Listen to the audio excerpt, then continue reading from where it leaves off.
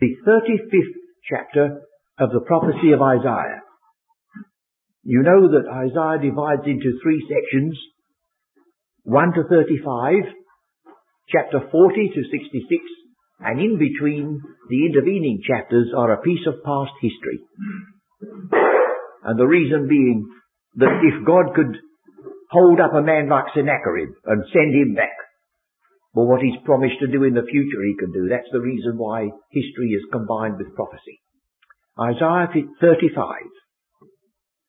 The wilderness and the solitary place shall be glad for them, and the desert shall rejoice and blossom as the rose. It shall blossom abundantly and rejoice even with joy and singing. The glory of Lebanon shall be given unto it, and the excellency of Carmel and Sharon. They shall see the glory of the Lord and the excellency of our God. Strengthen ye the weak hands, confirm the feeble knees. Say to them that are of a fearful heart, be strong, fear not. Behold, your God will come with vengeance, even God with the recompense. He will come and save you. Then the eyes of the blind shall be opened, and the ears of the deaf shall be unstopped. Then shall the lame man leap as an hart, and the tongue of the dumb shall sing. You see, every one of those could be used as a description of the miracles that Christ wrought while he was upon earth. They were powers of the age to come, samples of what it will be like in that day. For in the wilderness shall waters break out, and streams in the desert, and the parching ground shall become a pool. If you read the Revised Version, it's very suggestive. The mirage shall become a pool. The mirage. Well, you know the terrible thought of a person dying of thirst in the wilderness, and he suddenly sees by the mirage palm trees and glistening waters, and he hastens to it, and it goes in front of him, and he dies. Well, any amount of folks today are following a mirage. It's advocated by governments and all sorts of rules and regulations they pass, but they're a mirage. But friends, one day it's going to turn out to be real. All the things that men have hoped for and never come to anything, why? Because now God has put forth his hand, and his Son is coming to make it possible. So the mirage shall become a pool, and the thirsty land springs of waters. In the habitation of dragons where each lay shall be grass with reeds and rushes. And a highway shall be there, and a way, and it shall be called the way of holiness. The unclean shall not pass over it, but it shall be for those, the wayfaring men, though fools, shall not err therein. No lion shall be there, nor any ravenous beast shall go up thereon. It shall not be found there, but the redeemed shall walk there, and the ransomed of the Lord shall return. You see, early we had one of the children called Shir Jashab, meaning the remnant shall return. Well, now it's going to be deeper and wider and fuller. The ransomed shall return, and come to Zion with songs, and everlasting joy upon their heads. And they shall obtain joy and gladness, and sorrow and sighing shall flee away. What a day that will be. May the Lord bless it to us, and presently as we go on with this great prophecy of Isaiah.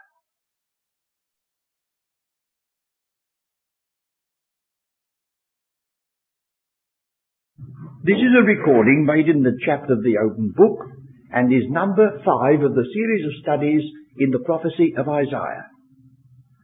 We are considering today the first half of chapter 40, where the prophet opens with the wonderful words, comfort ye, my people. When we realize what has been said and written before we reach chapter 40, we may begin to realize something of the wonder of this breaking in, because they were spoken of being almost like Sodom. They were said to be stricken, and it was no use punishing them anymore. They were turned away, their ears and their eyes and their hearts, and then only a remnant saved the situation. You remember, a remnant shall return. And then we read just now, and those of you who are listening to this broadcast, you might do this as well. We read just now the 35th chapter of Isaiah, where it doesn't say now the remnant shall return, but the ransomed of the Lord shall return, because now God is beginning to speak about the whole people that belong to His, under His grace, that belong to His covenant relationship. Now then, comfort ye, my people, saith your God. Speak ye comfortably, but that's not a repetition of the same word comfort. The margin advises you, it's speak you to the heart. Not merely speak ye comfortably. Speak you to the heart.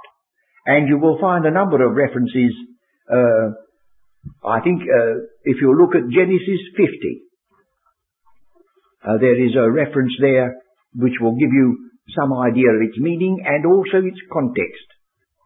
Genesis 50, verse 21.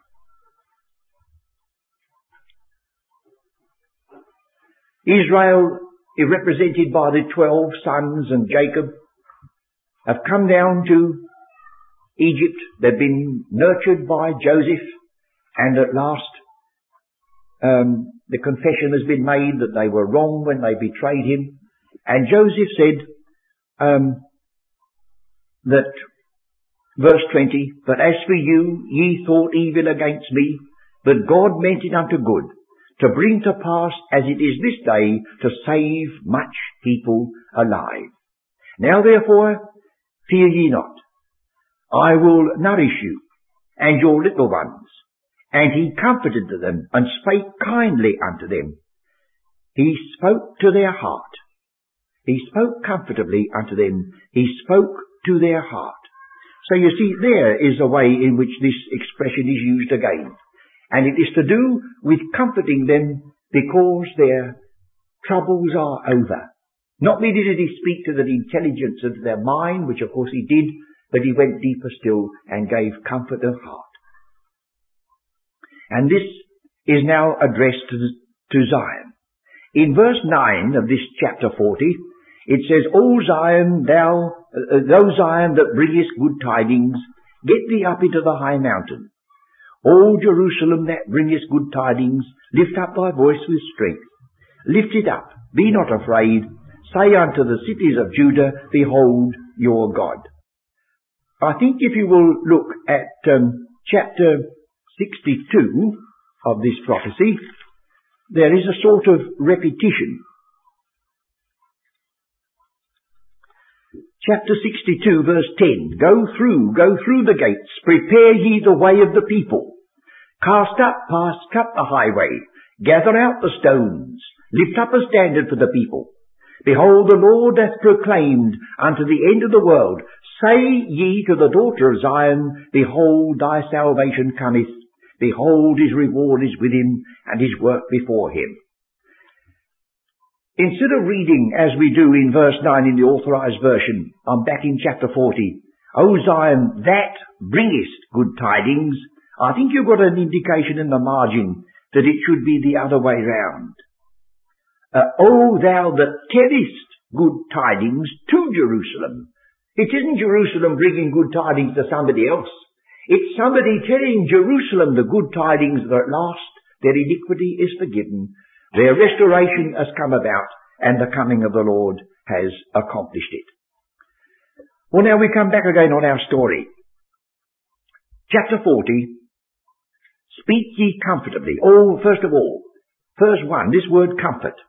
You will see on this chart that we have in front of us, first of all, a little outline of these 11 verses, and then we have the distribution of the word comfort as it is found in the prophecy of Isaiah. Let's make sure that we get the hang of this. First of all, you see the structure of the top. Comfort to Jerusalem is the opening thought, and good tidings to Zion is the closing thought. The first is pardon, and the last is protection under the figure of a shepherd who gathers the lambs in his arm and carries in his bosom and gently leads those that are with young. And then we have the voice, which is a dominant feature of Isaiah 40. Now this immediately throws your mind back to the voice in Isaiah 6. The voice said, "Whom shall I send? And who will go for us?" And I said, "Here am I, send me. Go tell this people, hearing you shall hear, and shall not understand, and seeing you shall see, and not perceive." Oh, what a dreadful message. That's the one voice. Now it travels all the way to the 40th chapter, and the voice speaks again.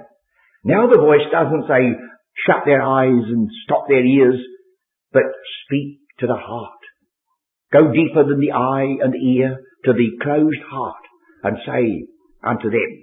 So there we have the voice of the forerunner, the mouth having spoken, and then the voice of the prophet picking up the story. And in the second part, the comment that he makes, and the Lord picks up, "All flesh is grass." Well, that's near enough to peg our thoughts. Now, will you look at this distribution of the word Naham, which is the word Nahum, the name of the prophet, which is the word comfort in Isaiah. We have the 40th chapter and the first verse. "The Lord God will come, and all flesh is grass." Will you look at the last reference, 66 verse 13. The last reference. "As one whom his mother comforteth, so will I comfort you, and ye shall be comforted in Jerusalem." And then we have the remainder of the chapter which you read, and at last we have, "All flesh shall be an abhorring." That's the last verses. I don't think time will permit us, and it may not be profitable, for to occupy the moments in wading through all these, but you will be having this chart in front of you or listening, and after this little study is over, you can use it in your private study and realize that there is a superintendence even of the use of one word, especially if it's a key word in the scriptures. One of those little evidences of the overruling inspiration of God. For you couldn't imagine the prophet putting down the word comfort, first of all, and then writing his prophecy all round it. It comes naturally with him. But you'll see there, we have in the second case, in the 49th chapter, the acceptable time. And if you look down, you say, "Oh, I know what's coming." In chapter 61, "Preach the acceptable year of the Lord." And sure enough, we say to the prisoners, "Go forth," in the first occurrence, and the prison is opened in the last but one. You see, you're no accident about it. It's quite obvious that there's a overruling providence. Then the very central reference, denominated by the letter E. "Thy God reigneth." So we have the Lord God will come, and the Lord will come with fire. He comes to save and he comes to execute judgment. And in the middle, the Lord thy God reigneth. This is when he takes to himself his great power and reigns, like the book of the Revelation says. And when that takes place, the last words of Isaiah 35 we've just read, that sorrow and sighing will flee away. Now we come back to Isaiah 40. There are one or two passages here that need a fair amount of care. Verse 2. "Speak ye comfortably to Jerusalem, and cry unto her, that her warfare is accomplished, that her iniquity is pardoned, for she hath received of the Lord's hand double for all her sins." What does that mean? She hath received of the Lord's hand double for all her sins. Now I'm going to ask you to let me turn now to a number of references, because here is a principle that is not very often explained to folks. We just read about the double and we say, well, I suppose it's got a meaning, and pass by. Let's stop, shall we? Now, first of all, we go to the prophet Ezekiel and then to Jeremiah. So that's immediately following Isaiah. First of all, Ezekiel 21, verse 14.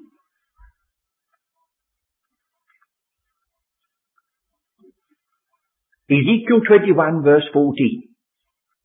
Thou therefore, son of man, prophesy, and smite thine hands together, and let the sword be doubled. The third time, the sword of the slain, the sword of the great men that are slain, which entereth into their privy chambers. There's a first reference there about doubling in connection with judgment. Well, we won't stop there because it's the accumulation of these passages rather. Jeremiah 16 verse 18. Jeremiah 16 verse 18.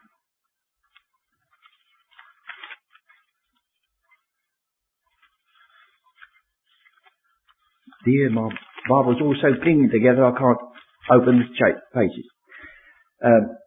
16, did I say 18? And first I will recompense their iniquity and their sin double, because they have defiled my land. You notice that? A recompense is to be doubled. And now chapter 17, verse 18. Let them be confounded that persecute me, but let not me be confounded. Let them be dismayed, but let not me be dismayed. Bring upon them the day of evil and destroy them with a double destruction. You know, it's growing, isn't it? This is no mere just a bit of poetry. There's something here that we want to weigh over. A double punishment. Now, Isaiah 61. Isaiah 61, verse 7. 61 verse 7. It says in verse 6, But ye shall be named the priests of the Lord. Men shall call you the ministers of our God. Ye shall eat the riches of the Gentiles, and in their glory shall ye boast yourselves. For your shame ye shall have double, and for confusion they shall rejoice in their portion. Therefore in their land they shall possess the double. Everlasting joy shall be unto them. You may call to mind the passage in the book of the Revelation that Babylon is to receive double because of her iniquity in the earth. Double.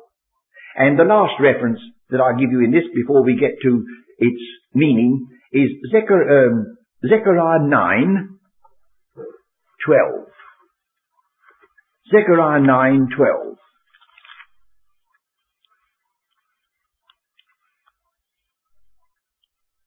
Turn ye to the stronghold, ye prisoners of hope. Even today do I declare that I will render double unto thee.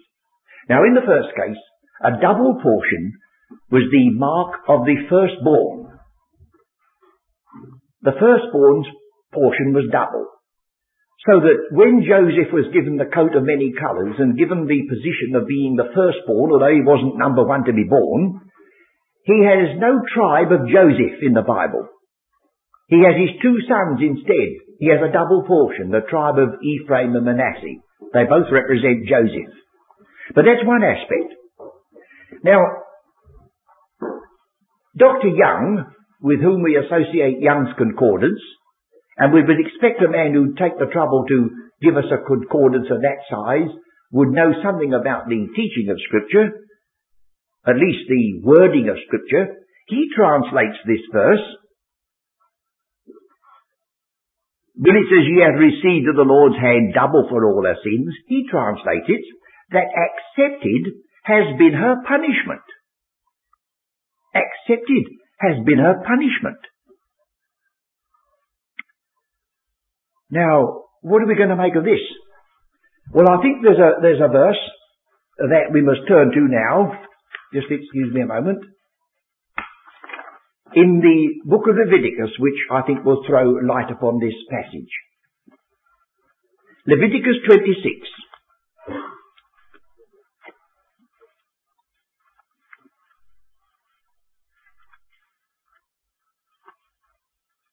Leviticus 26, verse 40 to 42.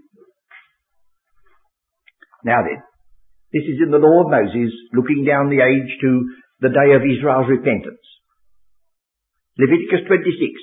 If they shall confess their iniquity, and the iniquity of their fathers, with their trespass which they trespassed against me, and that also they have walked contrary unto me, and that I also have walked contrary unto them, and have brought them into the land of their enemies, If then their uncircumcised hearts be humbled, and they accept of the punishment of their iniquity, then will I remember my covenant. There's the words. If they accept the punishment.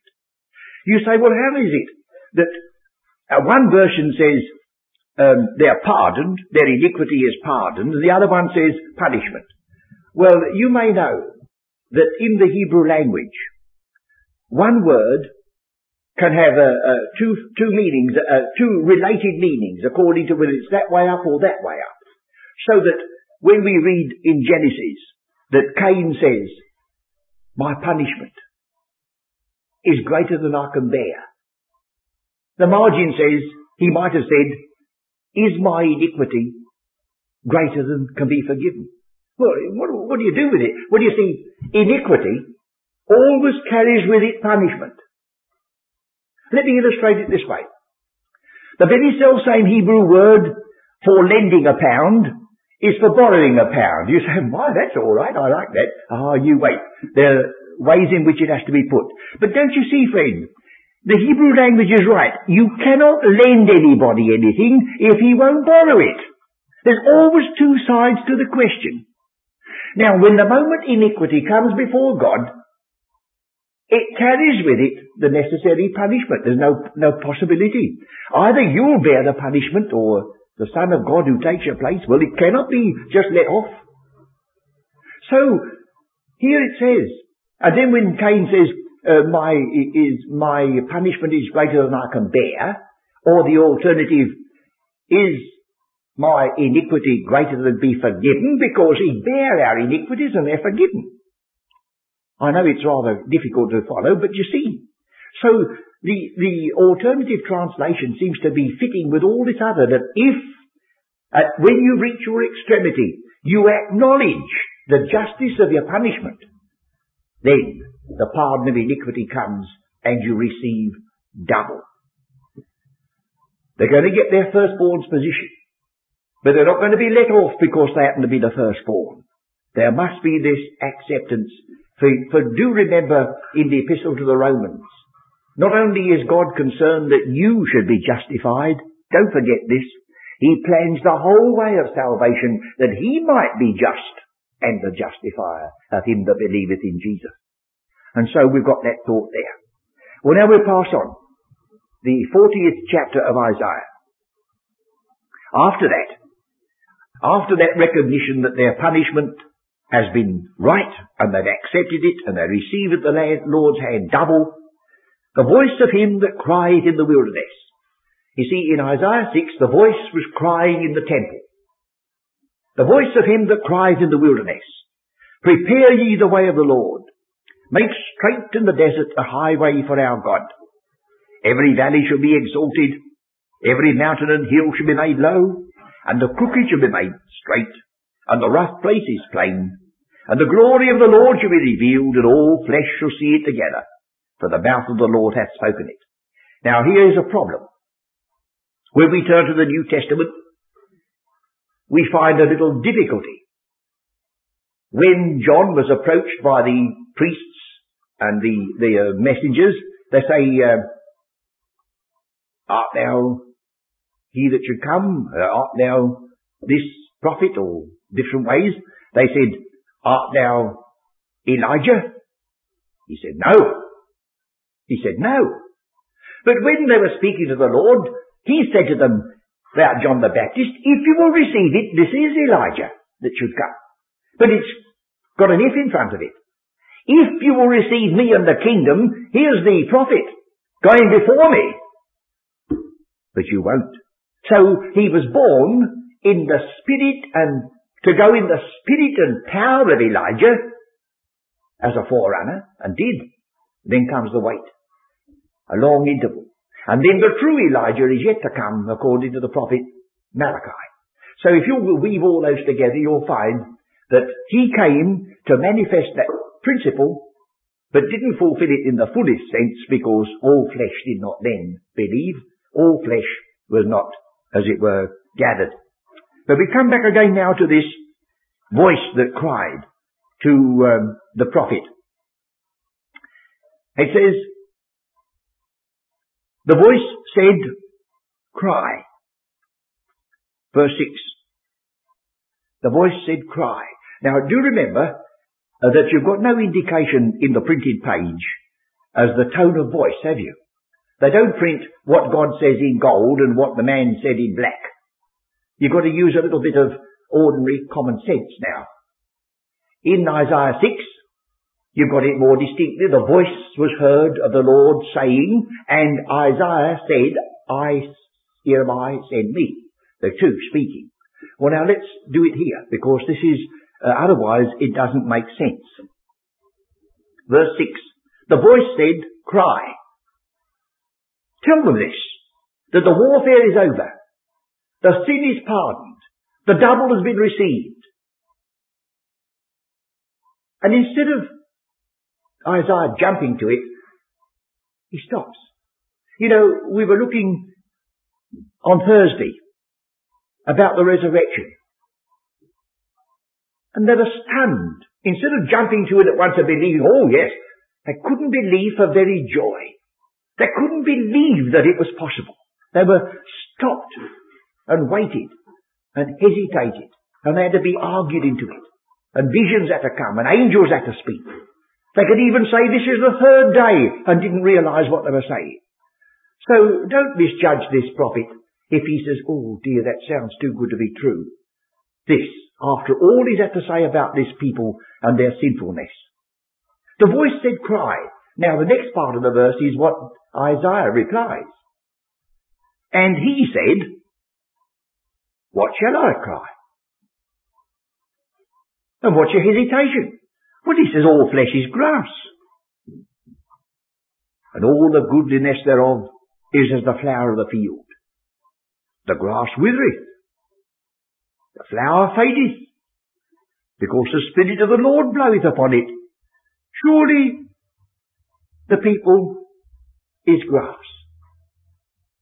Well, you said a right thing, a true thing, Isaiah. But the restoration of the people of Israel doesn't depend upon all flesh that is grass. It doesn't matter whether it's the League of Nations or the Balfour Declaration or the United Nations or whatever it might be. However much they guarantee Israel's sovereignty, God says they're not going to give it to them. It's not going to depend upon anything that man shall do. When the moment comes, the Lord will make bare his arm. And he'll see to it. He that scattered Israel will gather him. So Isaiah, while you're right to say all flesh is grass, don't you put that in between, because you missed out one thing. Verse 5, I'll say it again. And the glory of the Lord shall be revealed, and all flesh shall see it together, because all flesh is grass? No, because the mouth of the Lord has spoken it.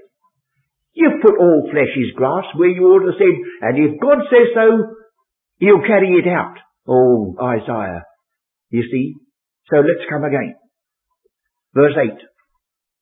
God picks up the words again. Yes. The grass withereth. You're quite right, Isaiah. You're quite right. And Israel have learned that long lesson. They trusted in that broken reed of Egypt and went down. All flesh is grass. The grass withereth. The flower fadeth. But, you see, we're back again where we were. But, the word of our God shall stand forever. Now that's truth for you and for me. Whatever promise God has made doesn't depend upon churches or chapels or Berean forward movements or anything that man has done.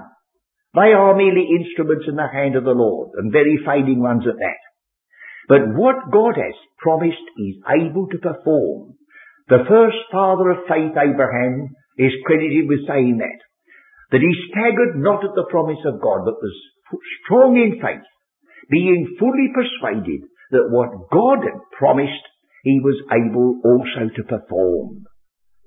So here we have then, God recognizing that all flesh is grass, and they cannot be trusted. But he said the time has come when flesh is to be put aside. And the simple basis The simple hope you have is that God, who has made a promise, will keep his word. I think we need that today just as much as ever. Because not only is Isaiah a part of the word of God, but so is the epistle to the Ephesians, or the book of the Revelation, or all the rest of it.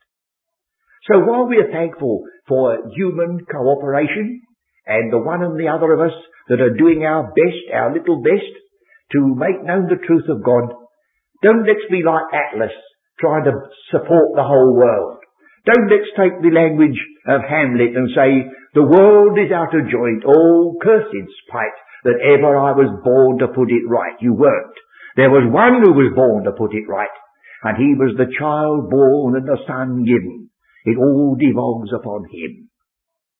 So we've got now this emphasis. Now, he comes at the bottom to draw our attention to him. Verse 10.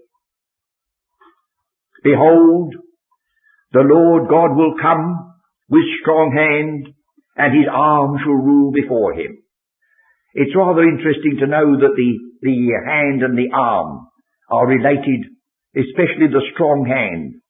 It occurs in the book of Nehemiah that occupied our attention a few weeks ago, and it is the word there for repairing the destroyed and the damaged walls of Jerusalem.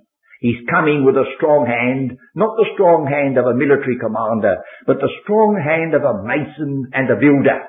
This is restoration incipient in the word translated here, strong hand. It comes 30 times over in the Old Testament, and Nehemiah 3 contains the word. And then the arm, if you could see that word in the original, and you spoke the original, you couldn't help but see that the word means something that you use when you sow seed.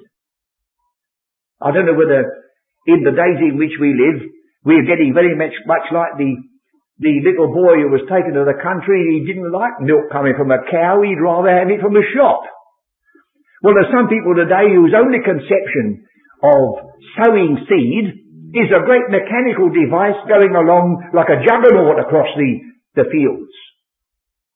But if you remember, in the Old Testament and in the New Testament as well, the sower has strapped round his waist the seed, and he goes and scatters it with his arm.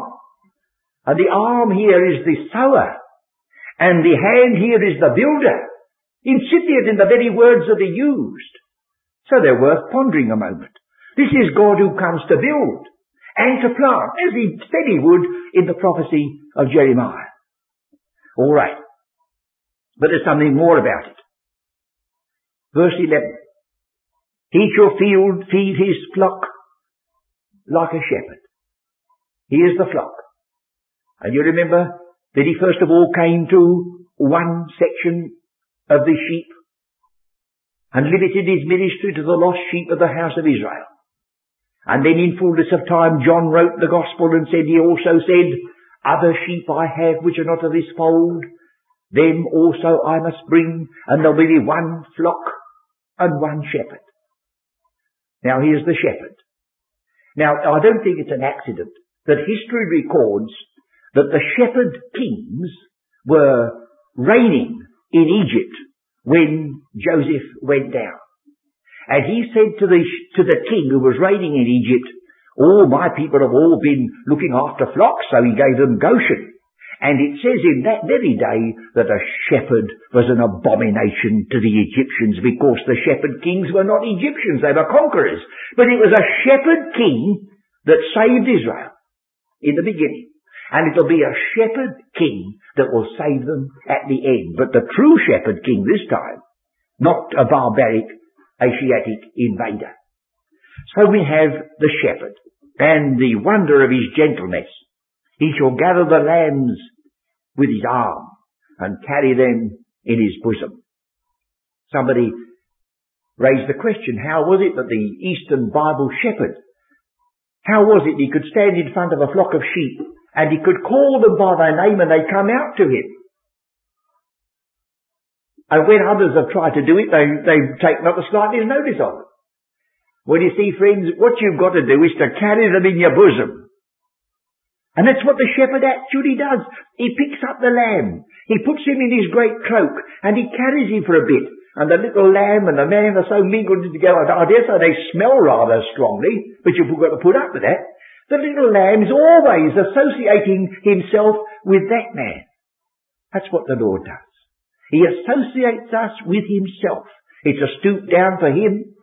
It'd be a stoop down for you and me to carry a lamb about all day. You wouldn't say it was very pleasant. Neither was redemption very pleasant. And there we get now the Lord manifesting the great King, but a shepherd. As just a corollary to this and a conclusion, remember that the shepherd is given three different sort of qualifications or adjectives. And they seem to fit three different psalms. You know Psalm 22, which starts with the words, my God, why hast thou forsaken me? They pierced my hands and my feet. That's the cross. And Psalm 23 that follows Psalm 22, the Lord is my shepherd, I shall not want. That's the crook. And Psalm 24, when it opens and lets the King of Glory go in, that's the crown. The cross, the crook, and the crown.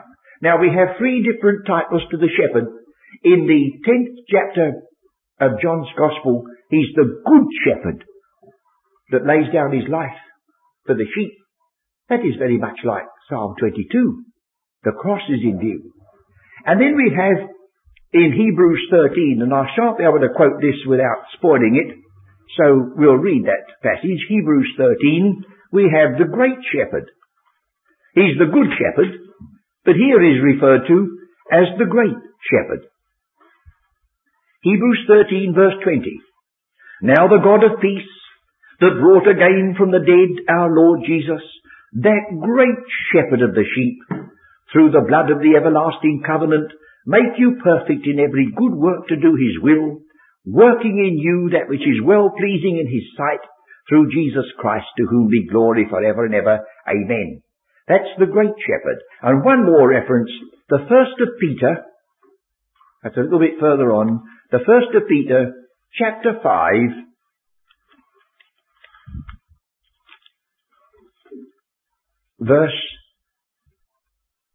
chapter 5, we'll read the first 4 verses, I think. The elders which are among you I exhort, who am also an elder, and a witness of the sufferings of Christ, and also a partaker of the glory that shall be revealed. You notice the difference? He was a witness of the sufferings, but he's a partaker of the glory. Isn't that wonderful? Feed the flock of God, which is among you, taking the oversight thereof. We looked at this morning because the word bishop came before us to be examined. And this oversight is the verbal form of the word bishop. Our English pronunciation has softened episkopos. The P becomes a B, and the SK becomes SH. Bishop, we say, episkopos, says the Greek. And the oversight is the verbal form. Not by constraint, but willingly. Not for filthy lucre, but for a ready mind. Neither as being lords over God's heritage, but being ensamples to the flock. And when the chief shepherd shall appear, ye shall receive a crown of glory that fadeth not away. The chief shepherd is the last phase, when he shall appear. So we have the shepherd rounding out this, gathering them back again, and he came to seek and to save that which was lost. And in God's good time, although it will never depend upon flesh, which is like grass. Now you can understand that Peter, who ministered to this very people, picks that out, and at the end of his first chapter, he says, all flesh is grass, but the gospel we preach is, the word of our God shall endure forever. He lifts it out. So, on that note, let us bring this little study to a conclusion and be thankful that God is not only the God of recompenses, the God of righteousness, the God of holiness, but the God of all comfort. And while we do not usurp Israel's position and take to ourselves promises that belong to them, surely we can read in the epistles that are written for our learning how he is the God of comfort to us. And so, comfort ye, my people, is an expression that is beyond all the limitations of dispensational divisions. He says it to all classes and all callings, provided they are his people and the ransomed of the Lord.